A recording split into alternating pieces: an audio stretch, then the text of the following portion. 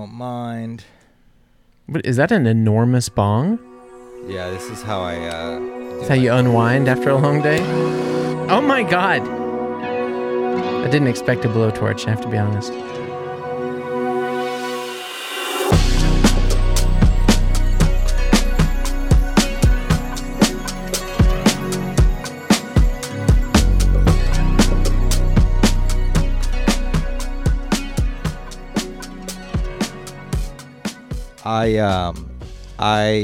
I like to dive very deeply into hobbies.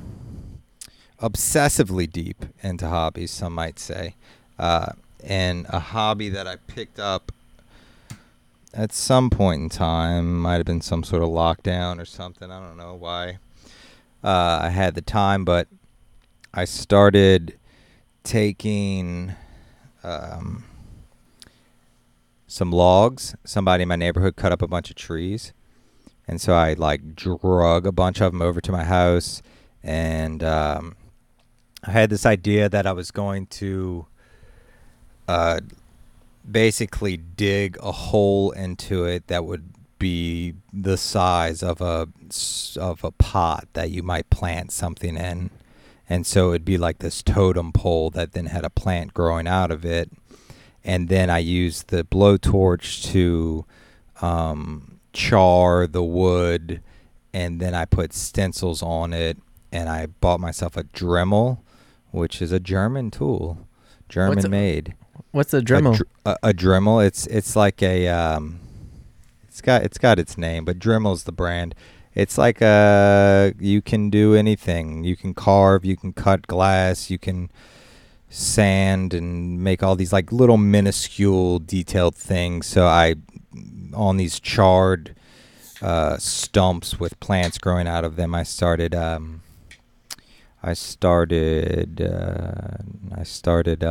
putting some designs on them. And then it turned out when I had gotten to about 5 of them and they looked pretty beautiful, that the reason they were cut down was because they were infested with fungus gnats. And ooh, I never heard of those before. Yeah, I really had never heard either. And then one day we were all sitting around, we're like, oh, what the fuck is this? What is this? And it was these swarms of these weird clear bugs with little green booties. And we were like, it's the logs. And we got them out of here. So now they live in like this little, we live right next to a train track, which you might hear a train at some point. And now they live right next to, right there. I don't know. It's kind of cute. You'll see it when I see you soon. Yeah, I'm going to be there really soon, and I do want to see that. I just looked it up. The Dremel is a rotary tool. The Dremel 4000 rotary. It's a rotary tool, but I see what you mean. Yeah, I've seen these before. This is actually really handy. You can, yeah, I hadn't thought about what that was called before. They're super handy. So let's talk a little bit, actually. So like I've mentioned to people on the previous couple of shows, first off, Matt, I'm very honored to have you for the 100th episode of the show. It's a little sad that we couldn't get Mo on this one, but c'est la vie. We're in different countries, and he's as busy gets. But I'm very glad to have you as a guest, and I explained it to people before.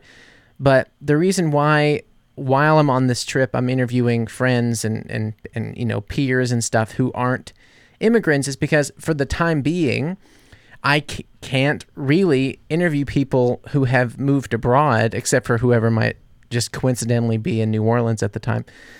Because in this moment, I'm not really an immigrant. Right now, I'm back home. Well, so, what I want to focus on while I'm here is the first part of the title. Like it's artsy fartsy immigrants, but since I'm not really able to focus so much on the immigrant part just on this trip, I wanted to take the opportunity to talk to people who are hella artsy fartsy, like yourself, but aren't necessarily immigrants. So you're an actor, you're a rapper, you're a poet. You're a creator. You've produced things. You've written things. I know we've known each other for yeah. You did what things? Directed some Yeah, movies. you directed. That's right. Yeah, Mom. We have to talk about Mama's Little. I'm a doodler. You're I'm a a drawer. doodler. That's I true. like to draw. But go on. I'm sorry. I just didn't want my list to not I was be wondering. long enough. I was wondering how long it had been since you sat in front of someone who very awkwardly listed all of your accolades in front of you. It doesn't feel awkward at all, and I actually am really enjoying it because, dude, I mean, you have a lot especially to be after proud of. lockdown. After lockdown, like we really, Jenna, my wife, and we have 2 kids, but Jenna and I, as artists, really grew in an incredible way because we really realized like what we don't want to be doing and what we really want to be doing, and art has just become life. I want to let you keep going with all that, but before we get too far, I have to put in there that aren't we all immigrants living in America? I was waiting for you to say that. Is that so cliche to say? No, it's mad. It's as mad as it gets. You know, I mean, it's just the truth. It's true. Yeah, in that sense, I could interview whoever I wanted because we've all been immigrated to some place or another. Yeah, I think it would only be interesting if that person knew their family tree DNA which you line do and now. Which you do now. I saw you. I see you setting yourself up for that. Yeah. But before we get to your recent obsession, maddening obsession with your ancestry, like I said, you've done all these really cool things, and we met, I think 2011. Yeah, I was gonna say 12, but it was definitely 10, 11, or 12. Something like 20s. That. Maybe 10 or 11. And I was trying to think of like how we actually met. I could tell you. I know how we met. I know how we met.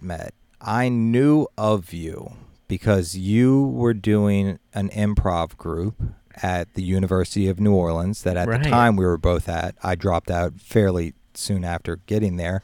After you saw my show. Yeah, after I saw your show, I was like, this is not the place to be. If this is what they have to offer. This is the best. This is the cream of the crop. This is it. No, I actually, to be honest, I was impressed by you and Danny Abel together. The rest of them can go. Danny is so funny. Danny is so funny. Rotten hot dog, but yeah, Danny's incredible.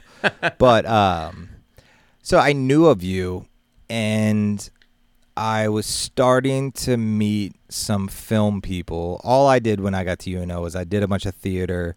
I did way too many drugs, had a psychotic meltdown, and had to drop out of school and get my shit back together so that I could be who I am, years later.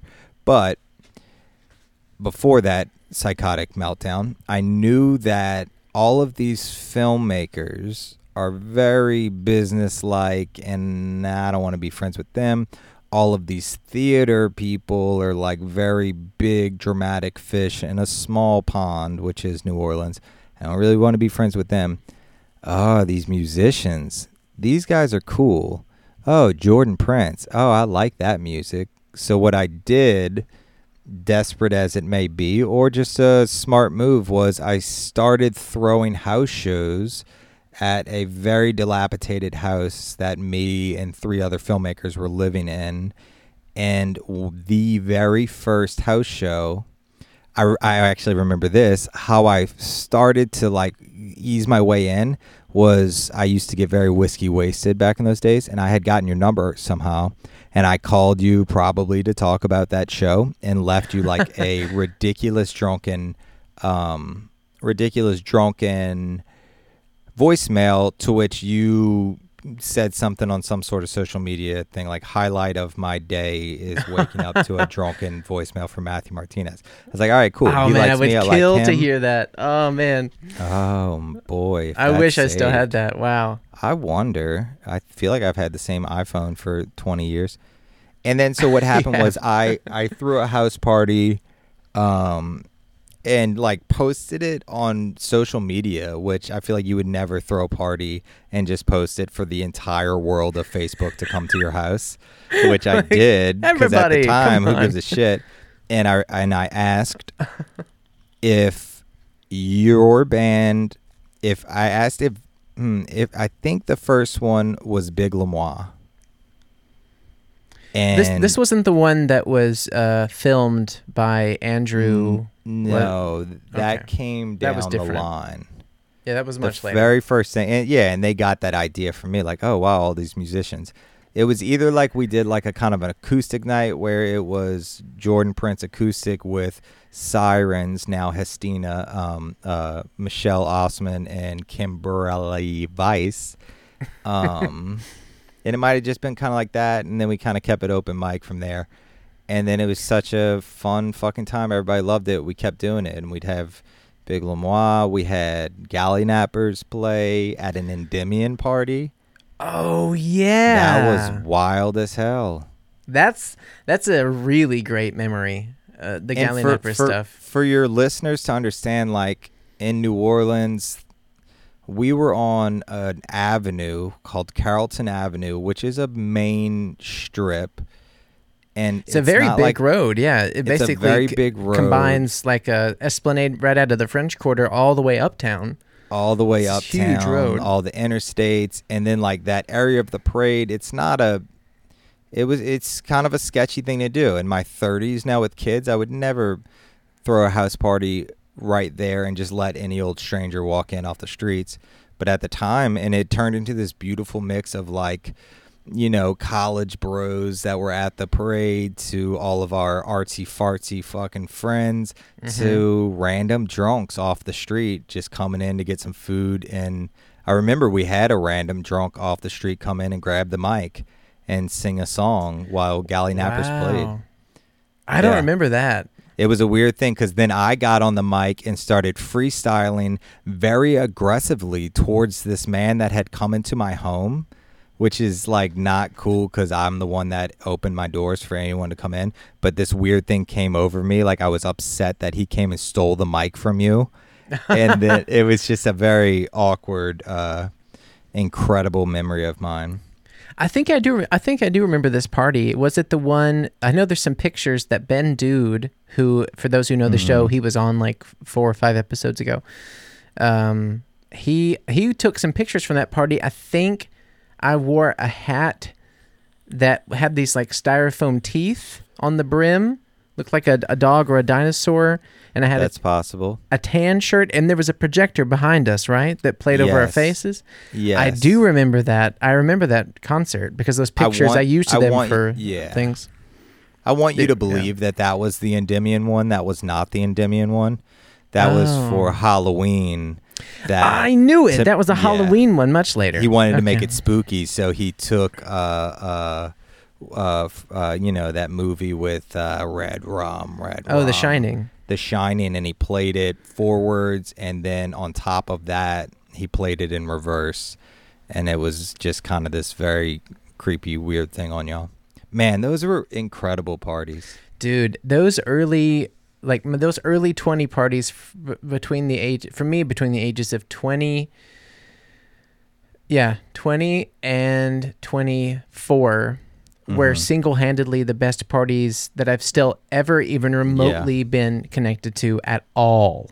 Yeah. Like the best people, the best vibes, so much adventure happening at a party. So much. You get pulled into, like, your friend says, oh, come here for a second, and it pulls you into like a hallway and tells you some crazy story about something some person did.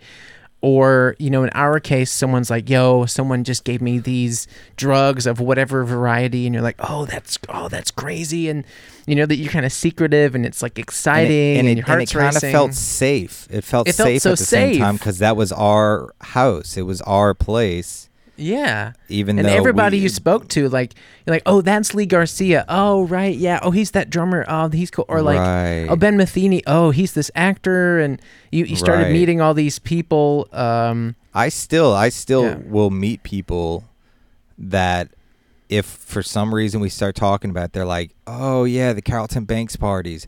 That's where I met so-and-so. Like, there are people in this arts community that I think threw down at those parties. I was going to say, because it also was such a shithole. We were letting people do graffiti on the walls, and we were letting people like do whatever they wanted in that place. So it was just art everywhere. That house, I mean, I have so many memories connected to that first house on Carrollton. Not only these parties, but you were part of this original collective. I guess I technically was too. EFI, which is it was like a small independent film collective started by a few people who were UNO students, and you were in there. I think I was in there as a musician. You were in there as an actor, and we had this whole group of people who was like, all right, he's gonna write, he's gonna produce, she's gonna direct, whatever. Do you remember? I think the first. So for those who don't know, New Orleans every year has a 48-hour film fest, and you literally get 2 full days from agreeing to do it, all the way to it needs to be a finished edited product. So you have conception, you have writers, you have a production team. You have to make your set, you have to make your story, act it, cut it, throw music on it. And I remember this one, I don't know if it was our buddy Mason Joyner who wrote one. Mm-hmm. We had so many friends in that group, like Mason Joyner, Susan Gordon, Corey Dumasnil, Will Assen, of course, Lee Garcia, Danny Abel, all these people together who pushed and created. I worked on it. I think at least I did 2 with EFI. Maybe it was 2011, 12, or 12, 13. Yeah, I remember the very first one was called 5 Stages of Dan. Were you on that one? 5 Stages of Dan. Ben played 5 different versions of himself from like the past, present, future, and then like a female version of himself or a drag version. I just remember the title. And we filmed. We went and filmed at the restaurant that I owned for some terrible reason. Oh, you still had Dockside at the time. At that time, I don't know that I was technically the owner because it was all a shady thing, but I was working there because when I met you and started throwing those shows, that was post Psychotic Meltdown, post dropping out of UNO because I had my Psychotic episode Meltdown, went back to work at this restaurant that my brother had bought and with someone else's name on it, because in Louisiana, if you get caught selling weed when you're a teenager, you can't technically own anything or vote. And now none of that is law anymore. Now it's just legal for the most part. I was going to say, wow. Okay. Yeah, there's so much to get into as well, because with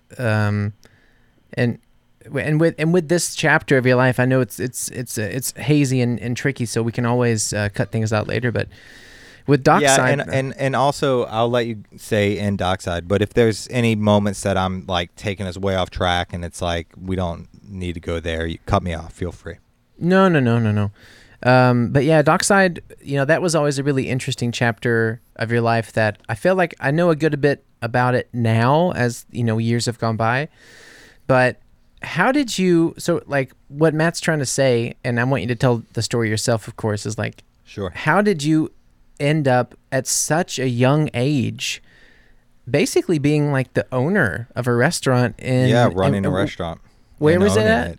It was River Ridge? River Ridge. It might have been Harahan, but River Ridge and Harahan are like these very two connected little, I guess is that a suburb? I don't know. Basically, they're 2-3 miles from New Orleans. If you just follow the river, you get to these little areas that in the 1950s were farms, and now people live there. So how did you get wrapped up in this restaurant? So what happened was, my older brother, who's 10 years older than me, that's what he did starting at like 14. He started working in the restaurant industry. Eventually, he became this like renowned chef and was like the youngest sous chef at a very well-known fancy restaurant on Bourbon Street. And he was working 15-hour days every single day, getting paid a very good amount of money, but he started having kids, and he started realizing, like, I don't ever see my kids. They're asleep when I get home. They're sometimes not even awake when I'm leaving for work. So this is my brother, he wanted to own his own restaurant so he could make his own hours. And that was just always a dream of his, to own his own restaurant. And so he found this restaurant called Dockside Seafood and Oyster Bar that had already existed for 30, 40 years before we got into it, and it was up for sale. And he asked a relative, an aunt's, second husband, I don't know if that makes it for me an uncle, asked him if he would be interested in investing because the guy had money. He said, sure. Everything goes through. They're getting everything ready. Mark's going to own this restaurant. He's getting his team together. And that was when the local police were like, hey, so when you were 17, we caught you selling weed, but we didn't arrest you. So since we let you off there, we're not going to let you own a restaurant. And they were cool about it. They were like, so you're going to need to put somebody else's name on it. They and just told him to do that? Yeah, pretty much. I mean, the story comes from him, my brother. So okay. It's any story told by anyone in my family is we're all storytellers. So it believe the core of it, but the details are always exemplified onto the wall. So yeah, I can imagine that. So what happened was he owned this restaurant, and different people would be like, all right, I don't want to be the owner anymore, and they'd put it in someone else's name. Then I had around 1920, my first year of UNO. Long story short, went to a psychiatrist that put me on like dangerous amounts of medicines for all these different sort of things, and that is something that runs in my bloodline. I have a first cousin who is schizophrenic, but really I was just depressed like every other young adult in America. I don't know, I feel like maybe in Europe maybe you all don't get it happens, but I know what you mean. Like I think our generation especially was really slapped in the face by enough reasons to feel depressed, and medications and as well. The pharmacy industry, we were the testers for that, and my parents didn't know any better, and they sent me to this lady who I actually recently found out that she gets her medical license revoked about every 5 years, and then gets it back another 5 years. Like, she's kind of a crook. And she put me on. I basically went in there to be like, hey, I feel like despair, like I'm in a dark hole and I'll never get out of it. This is before I started college. And she said, okay, well, you're going to take Wellbutrin, which is an antidepressant. You're going to take Abilify, which is a bipolar medicine. You're going to take Adderall to get you zoned in. And you're going to take Klonopin for when you want to go to sleep at night. And which for somebody that could work. She said I was manic depressive, which I am pretty manic depressive. But what happened was she told a 19-year-old or an 18-year-old that had just moved out of his parents' house, start at this low dose, take it for a week, go up to the next dose, take that for a week, and keep going up until you feel like you've hit the exact right chemical. And maybe some people in other parts of the world or in earlier decades at 19 or 18 were grown-ass fucking men fighting in world wars. But for millennials at 18 and 19, we're still little bitty babies. Totally. And so I was like, oh, yeah, Stunted. fucking right. I went to the highest level of every single one. And immediately. I did the week process, but once I got to the top of the top, I was like, hell yeah. And then, so the psychiatrist, who's a crook, was like, she was like, oh, okay. So then eventually I started wigging out, and I'm telling her like I'm hallucinating. I'm seeing things. I'm hearing things that aren't there. And she was like, you're schizophrenic. You need to up your doses of your medicines. Oh my God. And because I have a first cousin who is schizophrenic and is homeless, and if we want to go there, is I see him in my neighborhood every so often, because this is the neighborhood he grew up in, and he's just a homeless schizophrenic wanderer in the streets. But he wouldn't recognize me if he sees me because his eyes are just zonked out. So because of Al, my cousin, my family thought, okay, well, 18, 19, 20, that's about the age when schizophrenia would set in. Matthew is schizophrenic. Right. You had these reasons to believe, like, this is actually happening. This now. actually could be a real thing. Yeah. And so I kind of kept it going like that for maybe a year, maybe 2 years. And then the hallucinations stopped being fun. It used to be cool to be able to stare at a wall and the beams would bend and you could feel like you're twirling them and bending them with your eyes. Or it got bad to where I was hearing other voices messing with my head. And then I started seeing actual terrifying things. And I got like, you know what, fuck it, all of this medicine. And I just went off of all of it, cold fucking turkey, laid on my bed, my sofa that I was living in my first little apartment to myself for probably a month until my brother was like, dude, come wash dishes for me at Dockside. Just keep your head down. All of these medicines this lady put you on are going to get out of your system and you'll find yourself again. You'll get yourself back. Well, that's what happened. I started washing dishes. I'm slowly getting back to who Matthew is before all of this crazy medicine got put into my bloodstream for a couple of years. And then I'm like, oh, fuck, this is also in my bloodline to be a chef. I'm Cajun as hell. My brother's a chef. My uncle's a chef. My grandfather was a chef. Like, let me get on the line. So then I start cooking, and I'm like, oh, I'm really good at this. And so then after a year or two, I'm the head chef in this restaurant. Wow. That's crazy how that lines up from where you started. From where I started to that. And That's crazy. And I still love to cook, and I easily could have stuck with that path. And then eventually what happened was all the owners didn't want to be a part of it. A choo-choo train's coming. I'm curious if it'll all play through, but it sounds like you almost just had a hallucination there for a second. yeah. I'm fine now. All right, so now. Then check this out. Then I was head chef at a restaurant, right? And then choo-choo train came right through, and then I flipped on the pancake to get upside to the clouds that would get me inside of the oil spot of the train, and so then my brother came to me and he was like, look, we don't have anybody else that wants to own the restaurant. You have a clean record.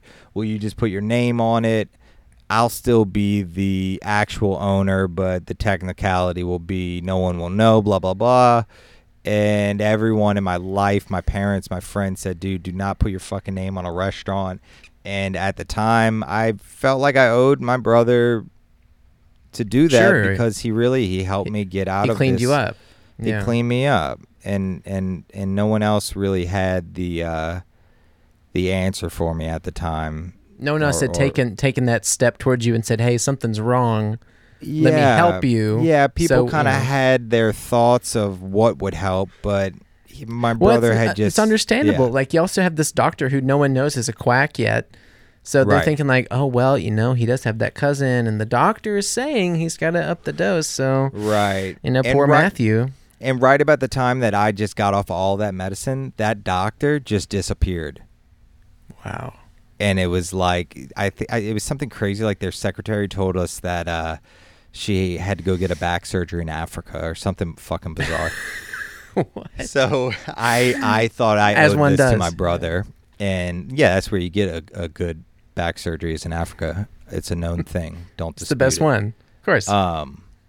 And so I put my name on this restaurant, and then sure enough, the tax man called me the next day, like, hey, I see you're the new owner. By the way, in 2000 something, you didn't pay your taxes.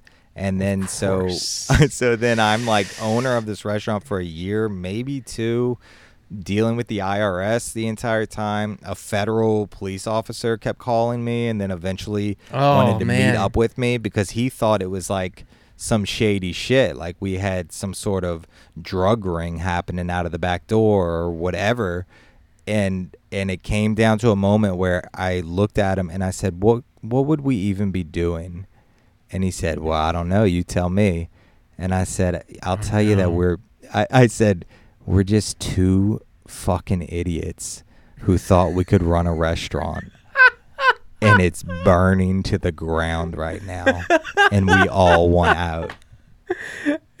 And he believed me, and that was the truth. And then, like, not that long after, we sold that shit, got out of it, and everyone moved on with their lives. And I went back to my God, that's hilarious. To the world of acting, which I knew. At that time, before I knew I was going to get out of the restaurant, I had gone from the schizophrenic mess to clean to a very serious opiate addict that I lived with a drug dealer that would sell very strong painkillers, and I just was miserable and would live my life working 15-hour days in a restaurant with very pirate-esque people.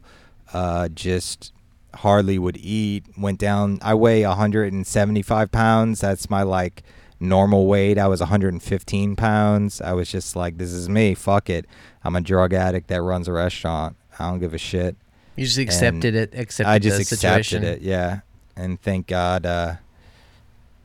Thank God it didn't happen, and that's how things are supposed to happen. But man, that's crazy, man. That is such a life. Ride. Yeah, that's such a lifetime ago. Yeah, I mean, you were pretty much. I mean, I didn't know that at the time I met you at the EFI house that you were still like connected enough to Dockside for people could shoot the 48-hour film there. I didn't know that. Right. At that point in time, I wasn't the technical owner, but I was running the kitchen, so it was easy enough. I had the keys to the place. Yeah. Crazy. I thought by the time that we met, that was already done, but I guess when I first met you, you were still there. Do you remember like the last year that you finally said, okay, I'm done, I'm out, it's over? When we sold Dockside, man. Yeah. Do you think it was like 2012? No. How old were we in 2012? I was 22. How old are you right now? 31. How old are you right? You're 31. I'm 33. I met Jenna when I was 25. So I was like 24. So 33. So you're 2 years older. So it was so 9 2012. years ago. Yeah. Right, man. If I was 2012, I was 22. You're 2 years older. What year are we in right now? 2022. 2022. So I turned 32 this year. No, yeah, so it was 2013 that we sold Dockside, if not 2014. Crazy. That's crazy. Yeah, fucking wild story. It's a great Dude, story. 2013, man, we were like full on connected ass friends by 2013, and I had no idea you were still at Dockside. You always talked about it in the past tense. I know. Yeah, what's bizarre is like, because when we were like super duper buddy all the time, you were working at Rue and I was landscaping. Yeah, that was your thing. You were a landscaper and an actor. Like that's all that you ever. And so maybe that was your thing, right? So I had just gotten out of the restaurant and wanted a job working outside, so I started landscaping. That's crazy. Okay. So you left Dockside, and then you had quit school. So when like you had these friends, you had these connections in New Orleans. When did things start popping off? Yeah, like well, first off, have you always? I guess not, because you just said that you had a phase where you believed, now I'm a drug addict who runs a restaurant. But was there a time where you told yourself, one of these epiphany style moments where you're kind of looking in the mirror or out to the stars and go like, man, I really, really want to be an actor? Yes. Yeah. How long have you? For sure. Yeah. I've known I was going to be an actor. I did theater in high school and loved it, and was lucky enough to have this theater director who had come to our school from Broadway. He was like this child. He was an immigrant from Guatemala or something like that, and and he came to America, North America, was a dancer, and started winning these contests that eventually put him on a Broadway play in New York as part of the dance entourage, or whatever you call that. And from there, he had these bigger roles on Broadway, all as a teenager, and then came to the high school that I went to and did theater as an 18-year-old man to be their first year of their school opening theater director.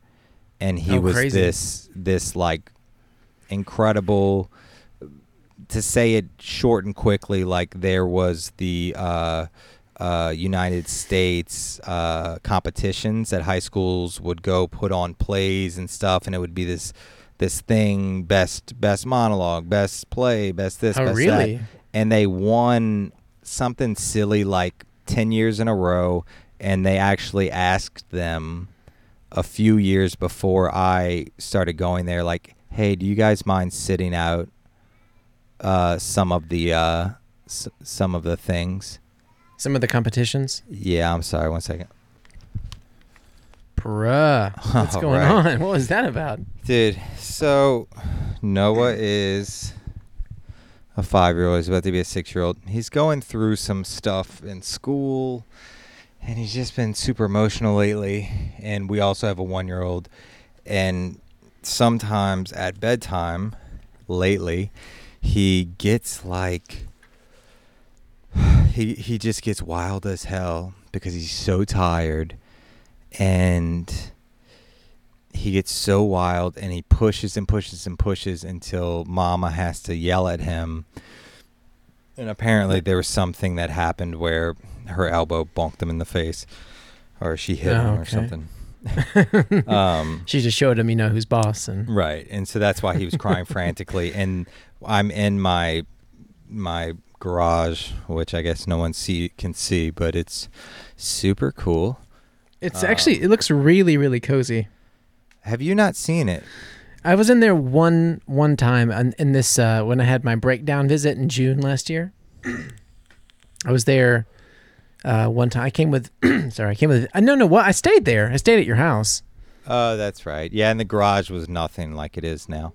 Yeah, I just saw it like keeps getting better. Jenna was doing laundry in there, so I came out with you. And we have this like incredible keyboard, big ass keyboard that my sister's school was just throwing away because they thought it didn't work, but really they just need to plug it into a power source. And so she was just like, "Yeah, go ahead, take it." Oh, that's cool. That's cool. I think what we were talking about is that you had done theater in high school and you'd loved it, and you had this teacher. Yeah, if you don't mind, I'm going to take a little bit of vitamin C. You got to stay healthy. I mean, as a parent, especially around all these kids going to school. I have so many friends who are dads now. Still not as many as I'd like. It feels like when you're a parent, you just seem to realize everyone who isn't. And you know that best of all because you were the very first one in our friend group who was a parent. And you must have felt that for a really long time. Well, as the only guy. You're the only... I'm the only other one from that original group, right? Yeah, and even still, like, out of the artists that we're friends with, my sweet sister from another mother and father, although both being Cajuns, we could easily be related. Julie Odell, right?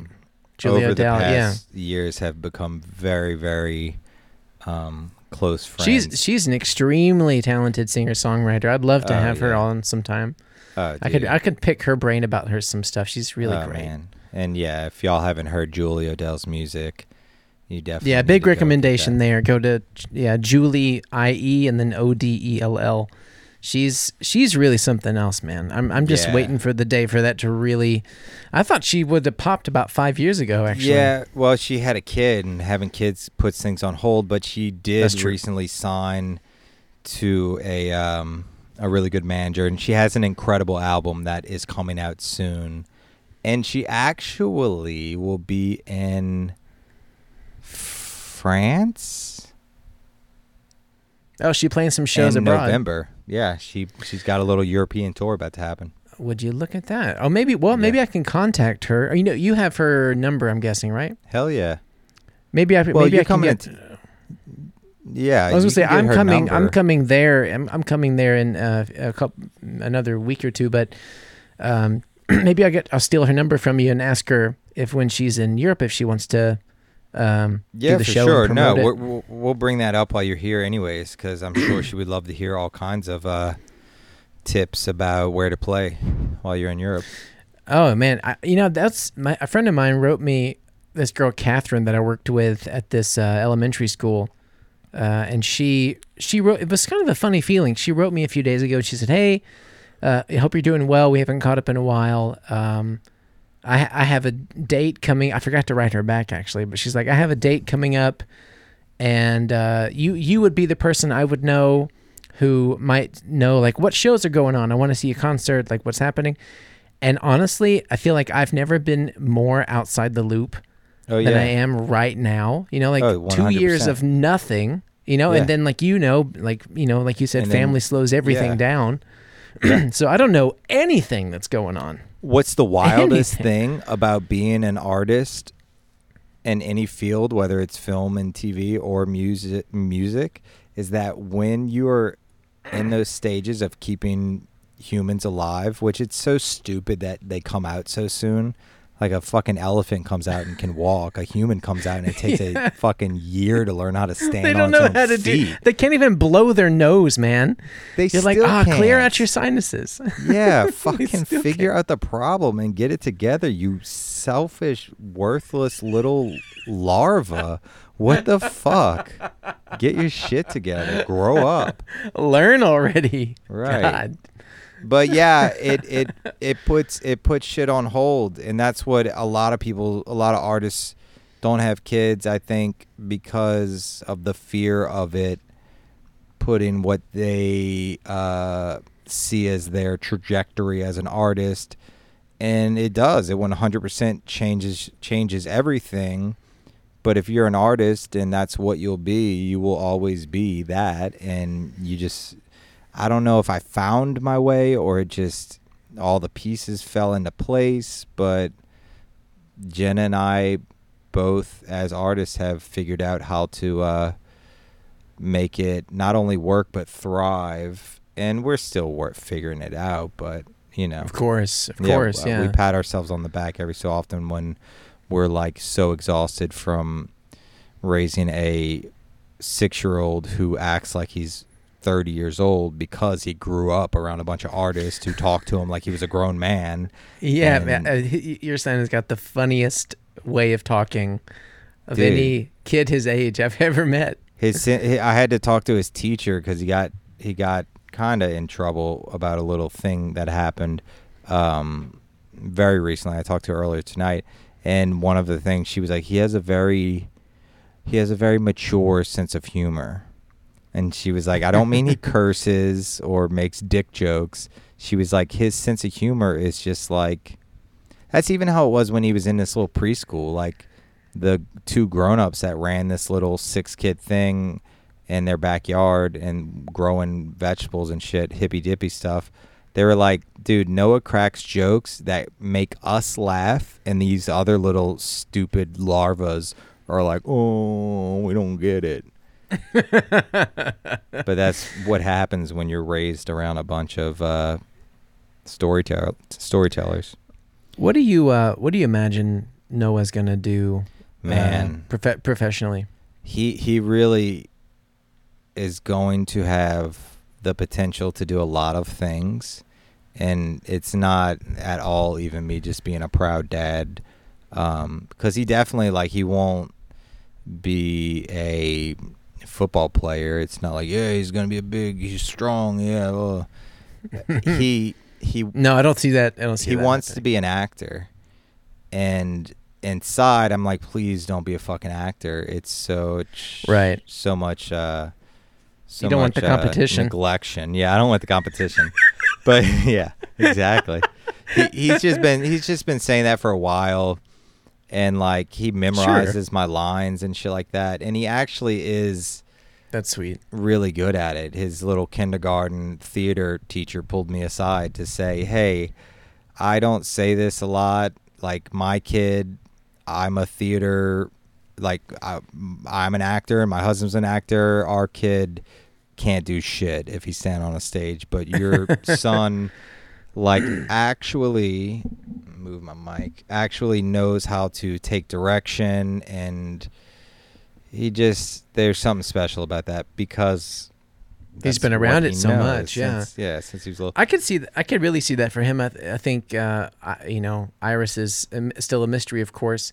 And with ours, it's the same feeling where I told a buddy of mine back before they were born what was going down. They're like, hey, by the way, this is happening.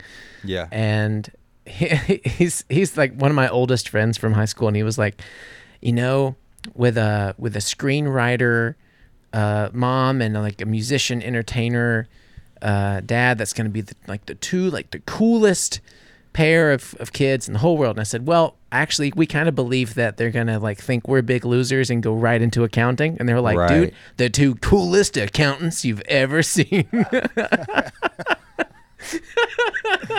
That's so funny because I have said before, like, I just hope he's an accountant. And somebody just be a banker, boring. Man. Rake it in and buy Dad a house. Right. He might be an accountant or a banker, or your kids might be accountant, but they'll be fucking cool. So much cooler. Dude, I meet kids. Wait till your kids are in school and you meet these other kids and you're like, you fucking dweeb. You're such a loser. The fuck out of my kid's face. Oh my god, that's a whole nother world. Once your kids start making friends, and then you have to meet those parents. And what are the parents like that you marry? Are they mostly cool, or do you find the people that you get stuck with? I straight up have left the house when Noah made a friend that this is before he was in school. Made a little friend at a playground. The parents wanted to try to make it be a thing, and they were so probably lovely people, but they were so boring that they came to our house while their kids played, and the four of us, me and Jenna, and the woman studied Egyptian temples, which that was extremely interesting, and then the dad was just like, oh. And it was so hard that I couldn't stay. And I actually faked a phone call and said, guys, I got to go help somebody with some kind of something, blah, blah, blah, and left. Jenna with them. And then That's came hard, home that man. night. And Jenna was like, yo, bro, you just left me with them. And she was like, and I knew you were lying. You just left me with them. And I was like, I'm sorry. I refuse to foster and grow friendships with people I don't want to be friends with just because our kids want to be friends. Right. I feel so lucky that the most dedicated listener of the show, actually, besides my mom, is a good friend of mine. Shout out to you, Moritz. Hey, Lawrence. He is Lawrence. No, Moritz. Moritz? Oh, Moritz.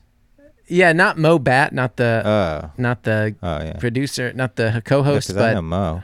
There's another Moritz who is originally I met him through Efi. He's also a screenwriter. Hell yeah, Moritz. He's Am I saying his hella name right? Yeah, Moritz. Okay, yeah. Like Moritz Bart. Cool. Moritz, So like what? Morris, he's got Moritz. kids. He's got kids. Yeah, he's got two beautiful, wonderful little girls, and I'm really lucky that he and I are good friends, and that our families are good friends, because, I don't know how the kids will click. I really hope they do, because I want that to be like a bond where we can like take vacations together down the road and stuff. But that's what's like the age difference? Only his oldest. I hope he forgives me for not maybe getting it perfectly right. I think his oldest is 3. Yeah, you don't have to get that right. Between 1 and 7 is like is a blur. They're a larva.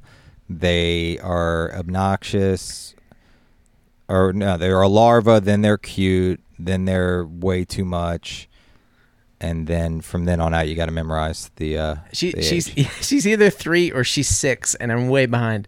And then he has another little girl who is about a year, a little less than a year. That's incredible. Oh yeah, and those little that girls should are sync gonna up. yeah. Oh yeah, for sure. And they're gonna love like playing with your little Oscar and Lainey and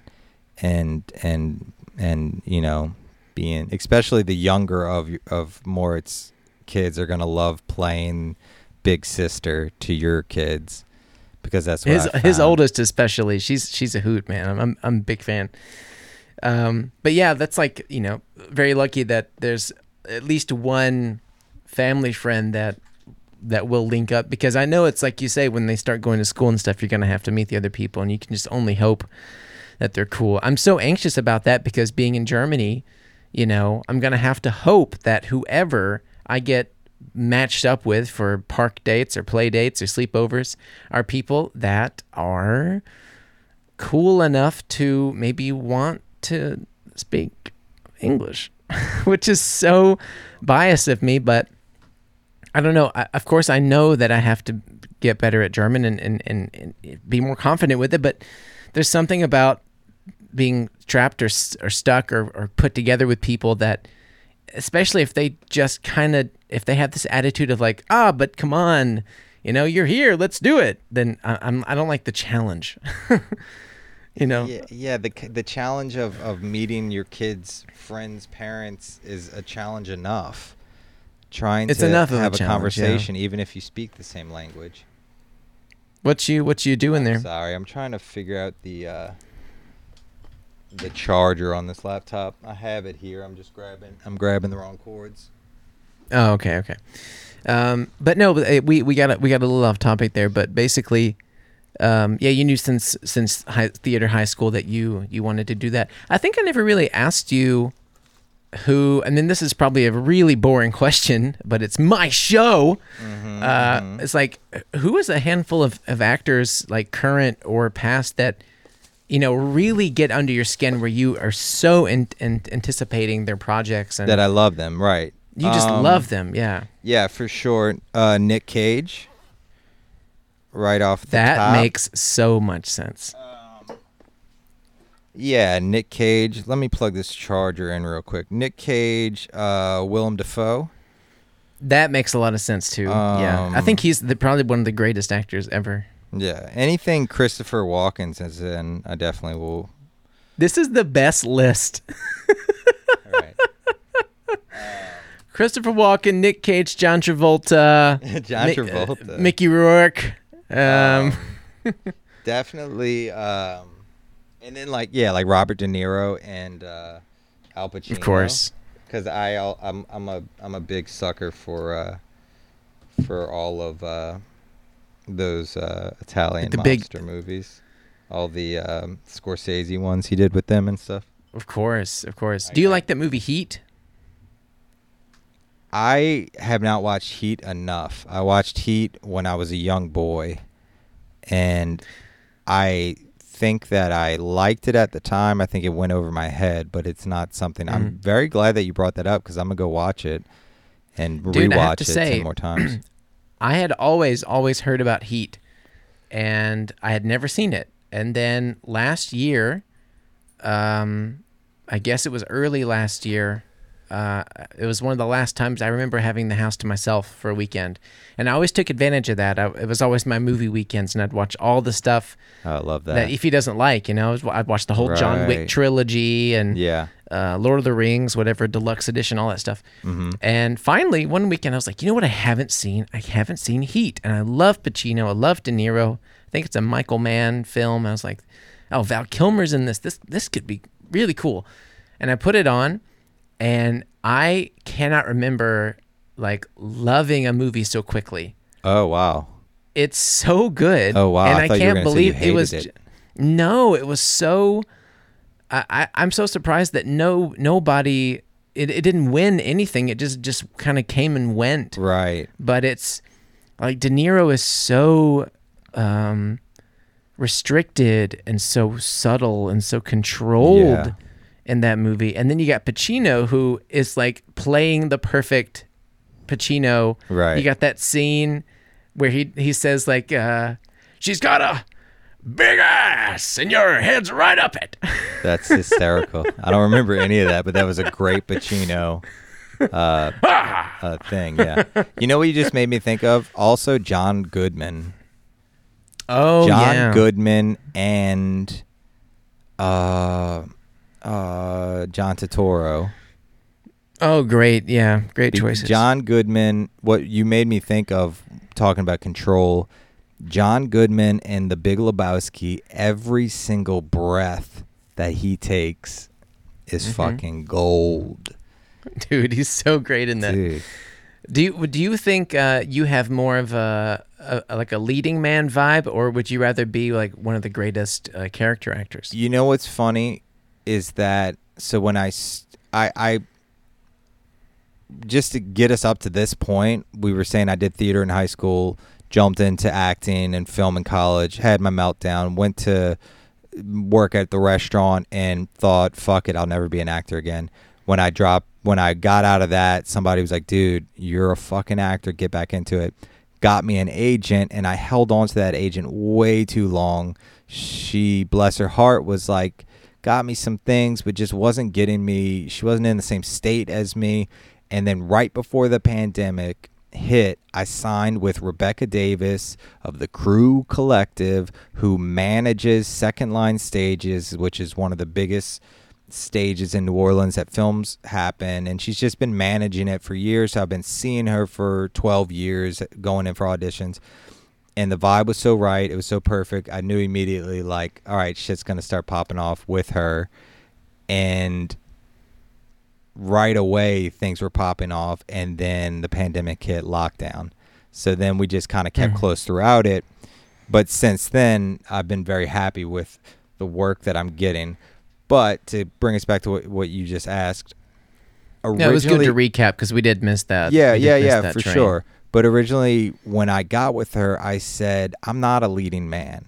I'm the villain in the movie. I'm the character in the movie. And now I'm starting to realize that I actually, when you get to know who I am as an actual human person, am not evil. And no, not at all. When you like kind of really look into my eyes, you're like, oh, you're too nice. So like if it was a villain type of character, it'd have to be somebody that is also struggling with the villainous shit they're doing. Nuanced villain. So I guess when I say like, oh, I could play the leading man, is if the leading man is a character. Right, and that's perfect that you have like Walken and Cage. Right. Goodman, because they are big, boisterous characters. Exactly. They're never just themselves, and they are at the same time. But yeah, that's where I would like to see myself progressing towards. Willem Dafoe, yeah.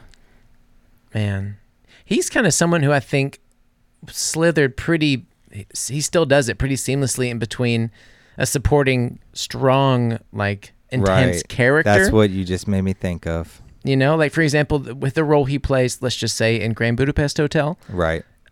Over into something that's like demanding and intense, like The Lighthouse, and then back into side characters. I want to say something like Platoon. Yeah, Oh yeah, you know, Platoon. He snakes in and out, or like the Lars von Trier film, not Melancholia, but Antichrist. Right. Goes into something like really nuanced and subtle and artistic like that, and he's just the greatest. You know what is my favorite Willem Dafoe bit part, you know, day player, side role, is there was a movie called Existence. I don't know that like one. Existence, but with a Z. It was a sci-fi movie that came out in 1999, and it had Jude Law, and it was a David Cronenberg movie. Oh, and it really? had Jude Law and then Jennifer Jason Leigh, I don't know. She's just this. Jennifer Jason Leigh. Yeah. Yeah. She's So great. yeah, it's like this incredible sci-fi movie, but Willem Dafoe plays this gas station clerk in it, and it's so good. It's so good. Man. So Yeah, those are the roles I want. On the poster, it even says all the names, and then it says, and Willem Dafoe as Gas. Yeah, I think that was probably their big selling point, because I think it was early in Jude Law and Jennifer Jason Leigh's. Maybe I could be wrong. Yeah, that's a great one.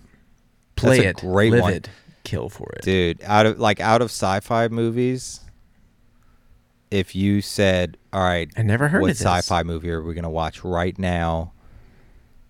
and not be like blown away, like as if you're watching what like The Matrix or something. The Matrix, right?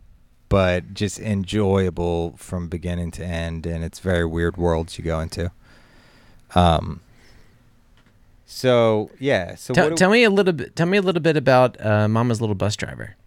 So yeah, those are there's Mama's Little Bus Driver and Mama's Little Orphanage. Those are some short films that I wrote and directed, and I was an actor, but I was always a writer. I just never went to film school and I thought in our early days, like, because the University of New Orleans, because kids getting out of film school have that exact mold and language that they have to work in, or else, does that make sense? Right. Like, when you get older, they you beat find these structures into the and when you get older, you find really great film sets is a hodgepodge of people that are just like, some went to film school, and some just learned to make movies, and you learn the lingo on your way, and just like at any job.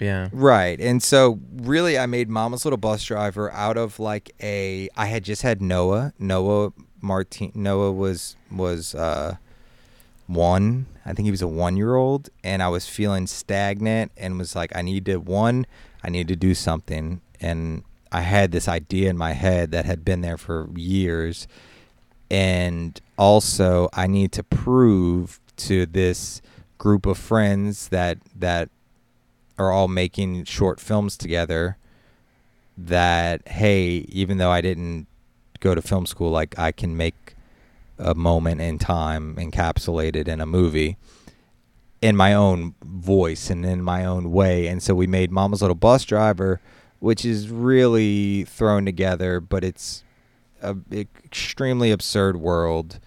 How would you describe, if you were trying to explain the genre? If I had to say, or the style, genre, maybe that's the style. I would say, because it does blend a lot of things. Yeah. Well, it's definitely, like when you wrote it.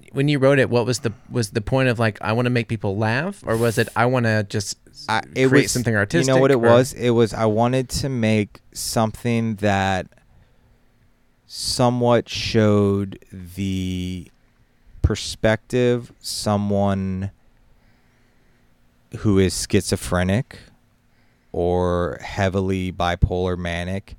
I wanted to create something that showed their perspective on what we call reality. And that to me was what it was. I was making, it could have been any piece of art. I decided it was going to be a short film, and I was going to make a story of this schizophrenic man who was played by Ben Matheny. I think his character in Mama's Little Bus Driver was Buddy, and it was a grown man who's dressed like a kid, who's talking straight to the camera as though it's like this like Mr. documentary Rogers. style. Yeah, it was like a Mr. Rogers show on acid. Mr. Rogers is better. Yeah, and he has like this bus he made in his backyard, and in his head, it's a real bus, and he's a bus driver, and he has these actual guests or patrons that come onto his bus that he's made, who are really just figments of his hallucinations. And there was some different little themes that were trying to be pushed in there about kind of when you're in that state of mind. It also was pushing how I was grappling with, as an artist, can you make art if you're stable? I had this thought that I have to be manic, I have to be schizo, I have to be depressed, I have to be pulling from this well of sadness to create art, because at the time that's all I knew. And Jenna, my wife, who we had a 1-year-old with, who is totally in the light of life and makes beautiful art, was trying to show to me at the time, you can be, if making art of any form is inside of you, it doesn't matter if you're at the bottom pit of despair or if you are appreciating every moment of life. But it is something that you have to get used to. You have to get used to, just like having kids and still making art. If you go from being at the bottom pit of despair and that's how you made art, to then make art while being happy is like, you have to learn. There's an adjustment period there. So that was kind of, and so. But that's good advice. That's good advice from her part to, to say that no creativity needs to be locked down from one perspective. That if it's in you, it's going to get made 100 either way. And you could totally say that the greatest artists of our times, not all of them. Not everybody's a Hemingway type, Yeah, I don't even know what was he, just a drunk pervert? I don't know about, maybe he was a pervert, but like a drunk depressive, killed himself. Right. That's what I thought of, like Da Vinci, like wait, not Da Vinci, Van Gogh, right? Van Gogh, yeah, like he was schizo, he was bipolar, and he'd never, like if that type of artists were able to stabilize and then keep making art, it would change their art, but it would still be this beautiful art. Not to even for a second compare myself to Van Gogh, but those were like the themes in my head. But when you watch the movie, it is the best thing anyone's ever said after watching Mama's Little Bus Driver was they looked over and said, "What is wrong with you?" That's amazing. And that was at the time, that's what I wanted people to watch that and think, what the fuck. And then we went over. It's great. Yeah. I love it. I love it. I love it, man. Yeah. It's like a great, is that on YouTube for people to watch? It isn't, but I'm going to put both of them up. I was going to ask because, for this, anything that you want to link to put in the show notes, you should send me, because if Mama's Little Bus Driver is somewhere on some link like Vimeo or YouTube, then we can put it in the link. Yeah, there's definitely both Vimeo links that are private, but I'm going to go ahead and after this, I'm going to make them public and just start my own. What do you make, a Vimeo page like you would make a YouTube page? Yeah, I think so. Yeah. I never made one, but I imagine it's pretty similar. That's what I need to do. I need to have my own space where my creations are. And then Mama's Little Orphanage. I always thought you should have your own YouTube channel. Right, and I would like to do that, but if they are Vimeo links, what is that, an ordeal where you just have to turn them into YouTube who has the Vimeo links? Pages? Bruno. Are they Bruno's? Bruno Doria, Worklight. Just check to see if they're, well, I guess you should. They're not ask like him, but. Well, of course they're not. He would give them to me. They're not. I was gonna say just download them. You can't go on his Vimeo and find them. We never released them. Yeah, for I mean they're anyone your babies, so you can just say, "Hey, I'm going to download these from the Vimeo link and just put them on YouTube." And then most recently, we shot it right before the pandemic, edited it during the pandemic. Was Mama's Little Orphanage, and that was like production. That was a step up. That was a step up. And that movie, I submitted it to New Orleans Film Festival, and it played there. And then I just didn't care to submit it anywhere else, but it definitely. I think you should have, man. It's definitely a huge, like professional accomplishment. Yeah. Like Oh, for sure. You know? And like the crew, like what we built was just incredible. The set was so incredible. I mean, we had a wall of TVs, 20 TVs by 7, I think the stack was. Unbelievable. Playing archive footage, home videos of people ranging from the 30s to the 90s. Like we went and got old reel-to-reel shit to digitize, and that was the kind of the story of that, was these grown men who are stuck as childs in their old orphanage that they lived in, and mama no longer existed, but in their mad scientist way, they had figured out a way to turn VHS tapes into somewhat sentient beings, to where if I had Bobby Charles home video and I had Tommy Lee, that's a real person though, home video, they could. I was gonna say Bobby Charles is too. Yes, who's Bobby Charles? He's a musician. That's funny. Oh, crazy! He's also a bartender at BJ's. But they could. If they had like a John Doe tape or something. Yeah, right. They had this weird way of finagling these tapes through this crazy thing we built, and they were able to play them on 2 separate TVs, and those 2 little kids who maybe had died 70 years ago could interact somehow through the TVs to each other. And then the whole plot of the movie was these 2 boys trying to make a tape of themselves to go play it in front of their deceased mother so that they could say hi to mama.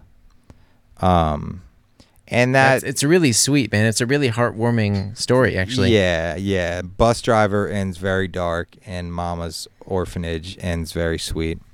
And so we might get to making more mamas in the future.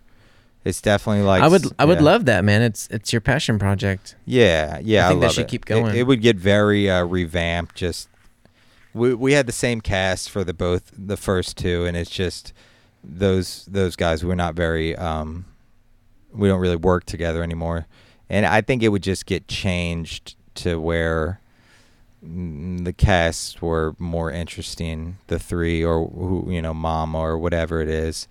But I think I have figured out that something that I feel very closely tied to is what it is to be schizophrenic or mentally unstable, especially in the United Snakes of America, because the schizophrenics and the mentally unstable here are not taken care of. The homeless are actually surprisingly really taken care of in New Orleans. They all have very nice tents that the city of New Orleans has given them, and when there's a freeze or a storm, they make sure they go round them up and bring them all to a shelter for that overnight, and they just let them be. And there's like an odd respect between the homeless population in New Orleans and New Orleans Police Department and the city of New Orleans that I've never seen in other cities. They're not really treated as I didn't even know that about the tents and the shelter driving. That's really amazing. Yeah, it is. I worked on something recently that the I don't know who it was in the van ride over to the set from LA was like I am astounded at how well. He was like, y'all have like city-owned trash cans, like by like if there's a row of 75 tents, there's a trash can every 10 tents, and the city of New Orleans is going and taking the trash out. Like they understand, I guess, that they can't solve the homeless problem, but the least they can do is treat them like human beings, like the people they are. Yeah. And that's That's really good. Yeah, I only feel tied to the mentally unstable who become homeless because my cousin who I grew up with is not being taken care of, and I see him, but he's also aggressive and violent, so I can't help him even if I wanted to. So it makes you think about that. Yeah, it makes me think about the homeless. But the schizophrenia, because I went through a phase of medicated induced schizophrenia, which I consider myself manic depressive 100%, and could easily be pushed into a schizophrenic state of mind. So I can relate to it all.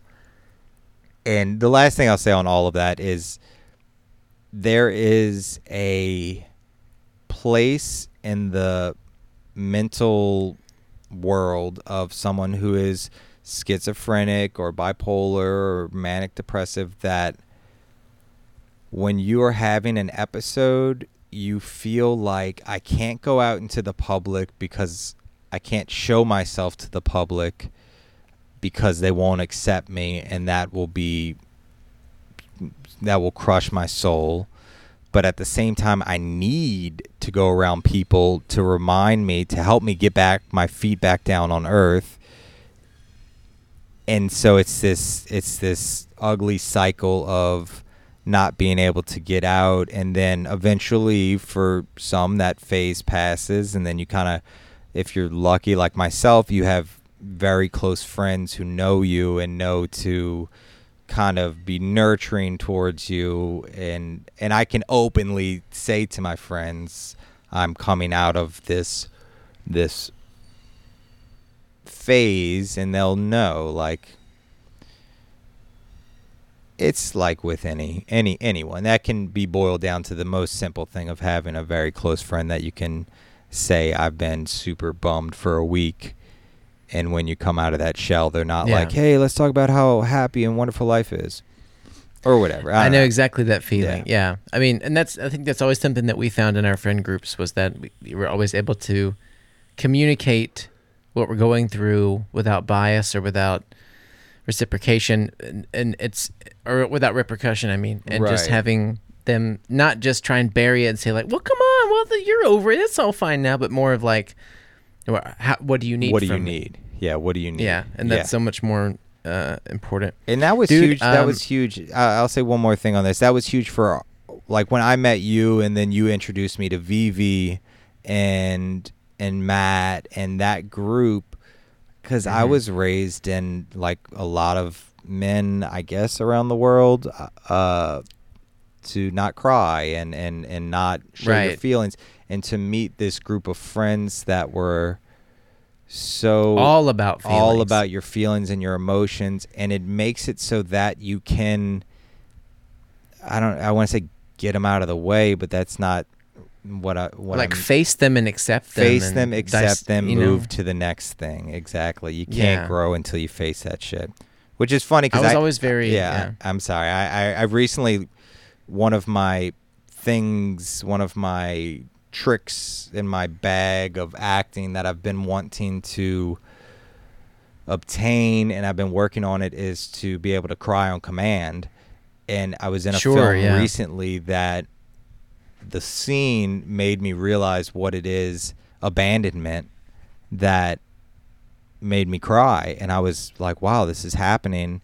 I can cry in these scenes and then sing Scooby-Dooby-Doo, where are you, when the scene is over, because of, like, friends like you and the group that I had that and my wife Jenna, really, who pointed out to me that because I had a whole group of friends prior to my real friends that when I started having schizophrenic episodes abandoned me, basically. They right because they didn't understand it or whatever it is. I have no blame or anything for them, but I work through that enough to where now I know, okay, if I'm on set and I want to cry on command, I can just think of what I can just hold on to that feeling or that old fear of mine of being abandoned for being a mess of any sort, and just kind of hold on to that, and eventually just natural tears can come out. But because I've worked through it and I'm past it, it's not like then they're saying cut and then I'm a fucking emotional and then wreck. you're suffering. Right.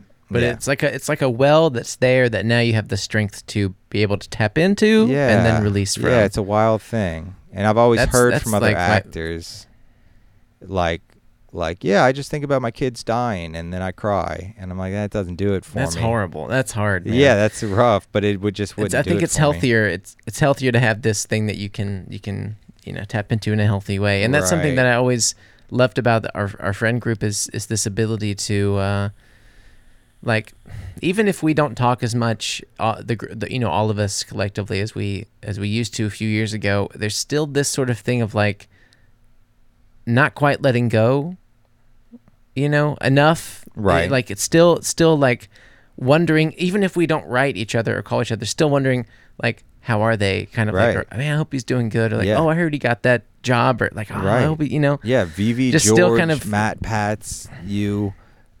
I see all of y'all so much less than we used to because everyone's busy trying to make whatever happen. But I think about all of them, and then there always comes the point, man, that it's like, yo, I've been thinking about you for 2 weeks now, and they're like, oh wait, I've been thinking about you for 2 weeks.